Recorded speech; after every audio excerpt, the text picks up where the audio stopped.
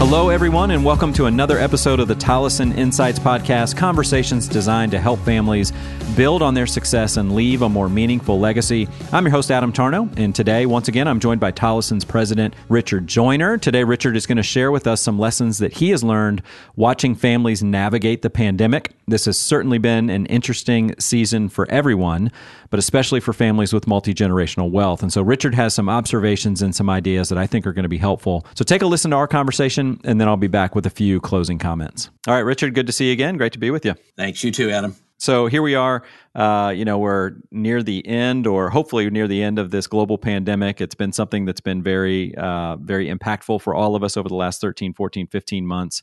And you've had a very unique perspective over this last season. You haven't just navigated the pandemic with your family, but you've navigated this with dozens of families. What's that been like for you? It's been a very, very interesting 18 months or so.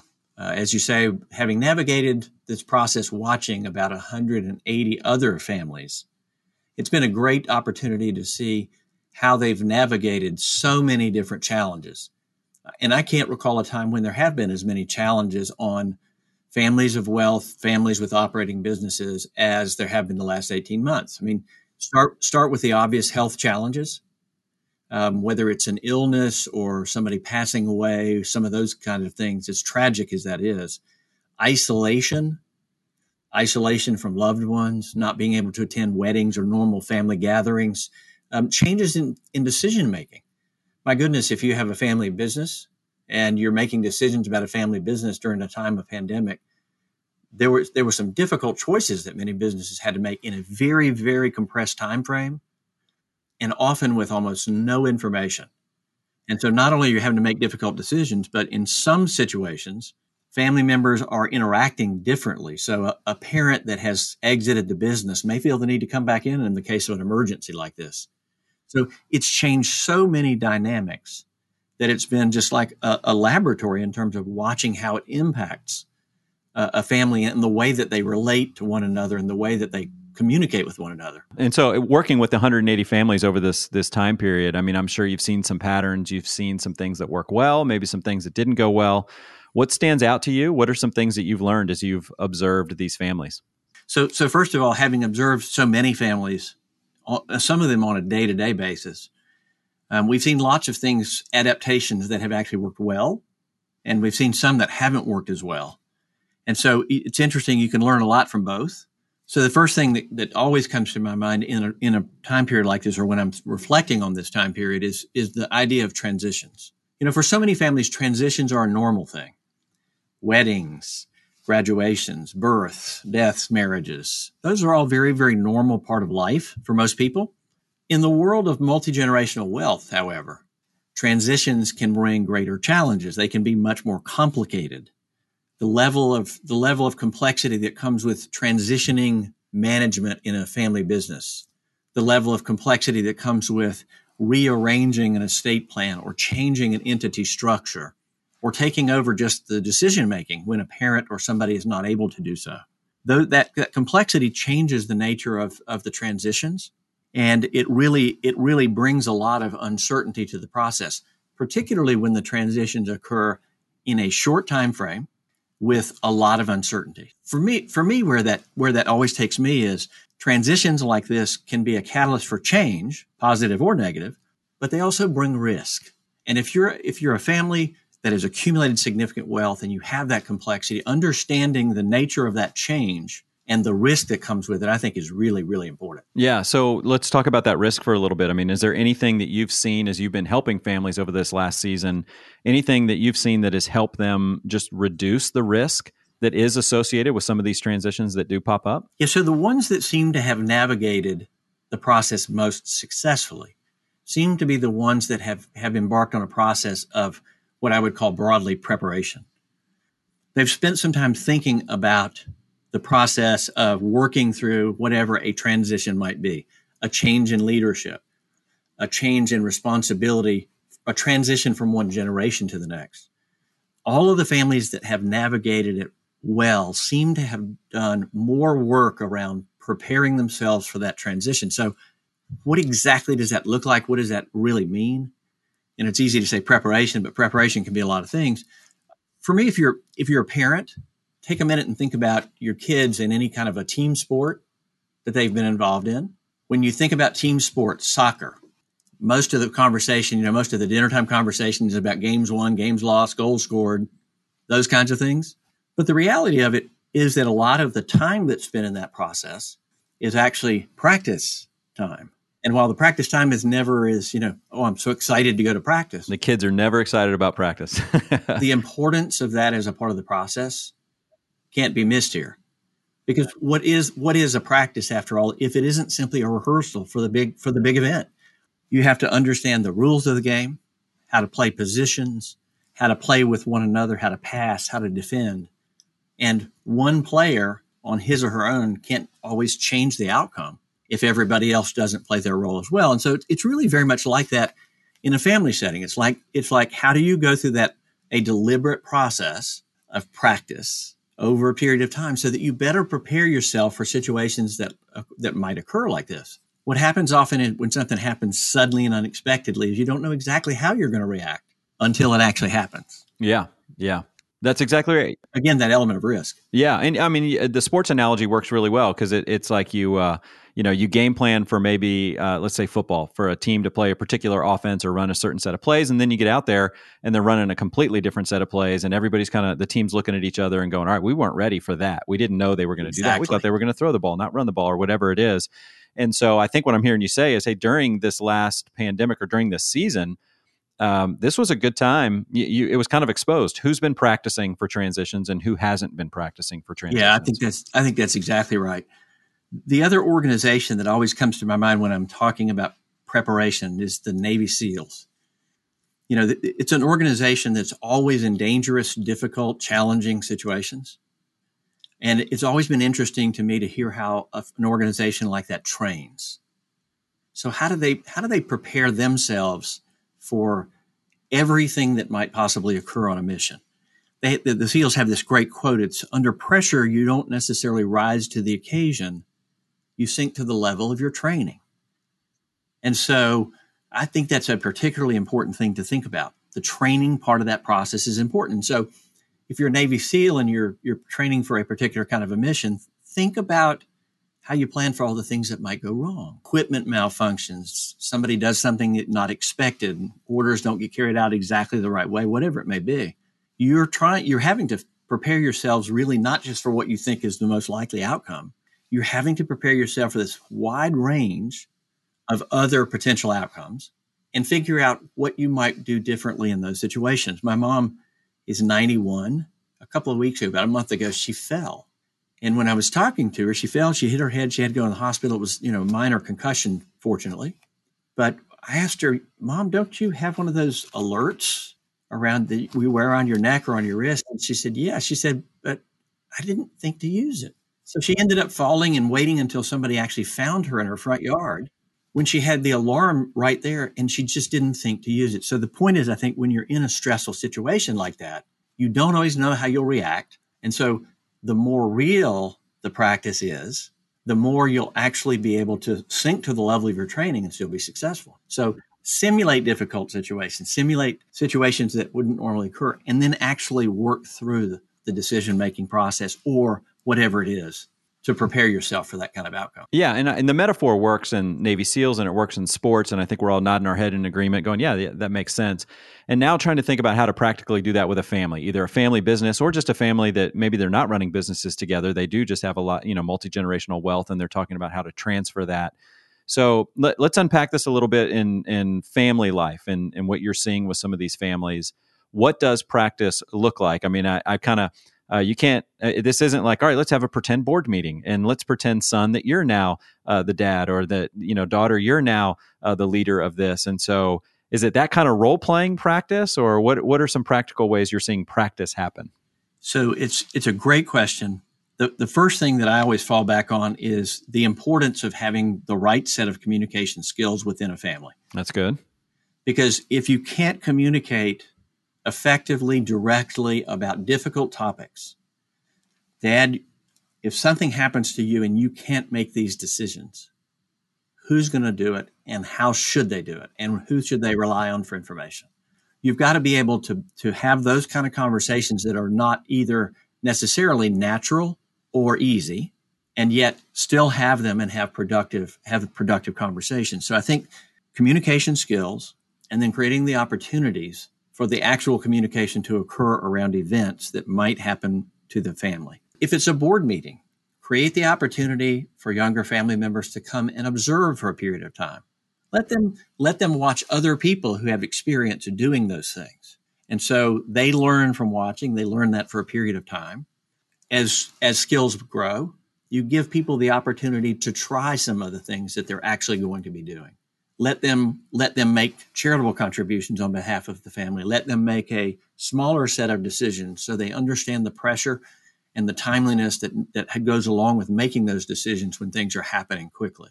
And then finally, over a period of time, bring them into the process fully and let them actually be in a decision-making role.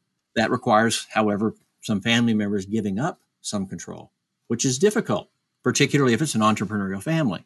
I think, though, the importance of doing that can't be understated. If you look at the families that made it most successfully through the pandemic, they weren't perfect. They didn't have all the answers, but the ones that I saw over and over again that had actually worked through situations like this, it wasn't as hard for them to actually have direct conversations. We need to cut the dividends that the company's paying. Well, gosh, nobody wants to hear something like that. But the fact that you've talked about it as a possibility and you understand the motivation, and you understand that saving the business is more important than just cash flow to a family member, it puts you in a position where those conversations can go much more quickly and reach an outcome that's much more successful. Yeah. So in some ways, I think what I'm hearing you say is just normalizing some of these conversations is one way to practice. So just getting in the habit of talking about this as a family, what you were talking about there with communication skills, that's going to help you role play and think about different scenarios. I love what you were saying there, and it's a leadership principle that we would talk about with our organizations, right? View, voice, vote. That's a great delegation principle. Give people a view, right? And then after they kind of get a view and see how things go, then you can give them a voice, give them, allow them to speak into the decisions that are being made. And then ultimately, after they've really understood the situation or the dynamics, then they can get a vote.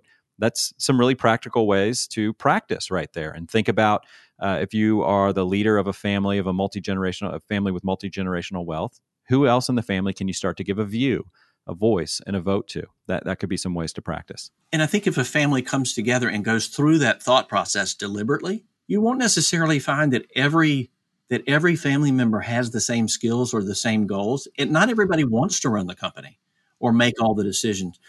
So it's a little bit different only in that sense. But knowing that a particular family member doesn't want to make those decisions is information that's helpful as well. It may mean that you bring in other outside managers. It may be that another family member can take that role. But I think the notion of doing that kind of a process deliberately and doing it over time, and I would say starting now, is yes. really, really important. There's never the perfect time to start because you don't know when the crisis is going to occur.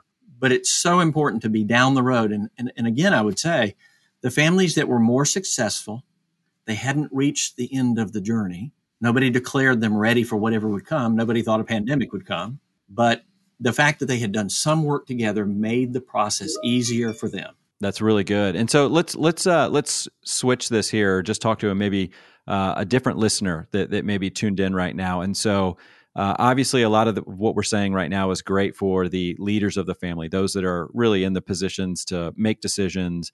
It's normal for them to call family meetings or business meetings and things like that. What about maybe the son, the daughter, the cousin, the niece, the nephew, that they don't really feel like they've got the authority in their family to start engaging in these conversations or initiate these conversations, but yet they're going, yeah, I think my family needs to practice some of these. How would you encourage them to apply some of these principles?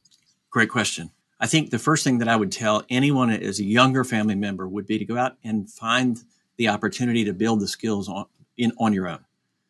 So in many families, if you're not at a point where you're encouraged to come work in the family business, for example, go out and seek an opportunity to work in another business where you can actually learn the skills that'll be helpful and important to you when you do transition into the family business. Likewise, if you are interested in other things, maybe you're interested in philanthropy and not running the family business. That's perfectly okay. Finding a different path and making your own path and building the skills yourself I think is critically important, and it prepares you for the time when the opportunity will inevitably come. Ways to engage in conversations, like maybe there's a son or a daughter that needs to engage in this conversation or wants to engage in this conversation with their parents. They don't know how. This is they've never talked about mom or dad's wealth or anything like that, or the business. How would you encourage them to start some of these practice conversations? I would say that the most effective tool in a case like this is curiosity. Curiosity to me is one of the most disarming ways to have conversation that sometimes is challenging. I think that if you go to your parents and you say, I'm concerned about how this will happen, how something will take place when you're not with us, or if you become ill, how do I know what your wishes and desires are? You don't have to make it about money. And I think a lot of families get intimidated when it's about dollars. Talk process. Process is as important. So what will happen if? Have you made arrangements for this? What would you want my role to be in a situation like that? Who would make medical decision? When you talk process and you use curiosity as opposed to you need to do this, I think it changes the whole conversation. And I think it can plant the seeds for a much better ongoing dialogue in a situation like that as parents age or as other things might come up. That's really good. And I had a friend of mine that just gave me just some personal advice recently as my parents are starting to advance in age and just going, I've never had this conversation with them. And they just said, hey, here's the thing. Just ask this simple question. Anything I can do to help, right? Just, is there anything I can do to help? I was like, it's so simple, but yet I was so caught up into I don't want them to think and yada, yada. And that was such a great question to just go, hey, how can I help? Yeah, conversations about money are often so intimidating. And I just think that simple question that you just laid out is a great way to start a discussion. Yeah, and I know you and I have talked about this before, and this seems so simple, but again, it's worth saying.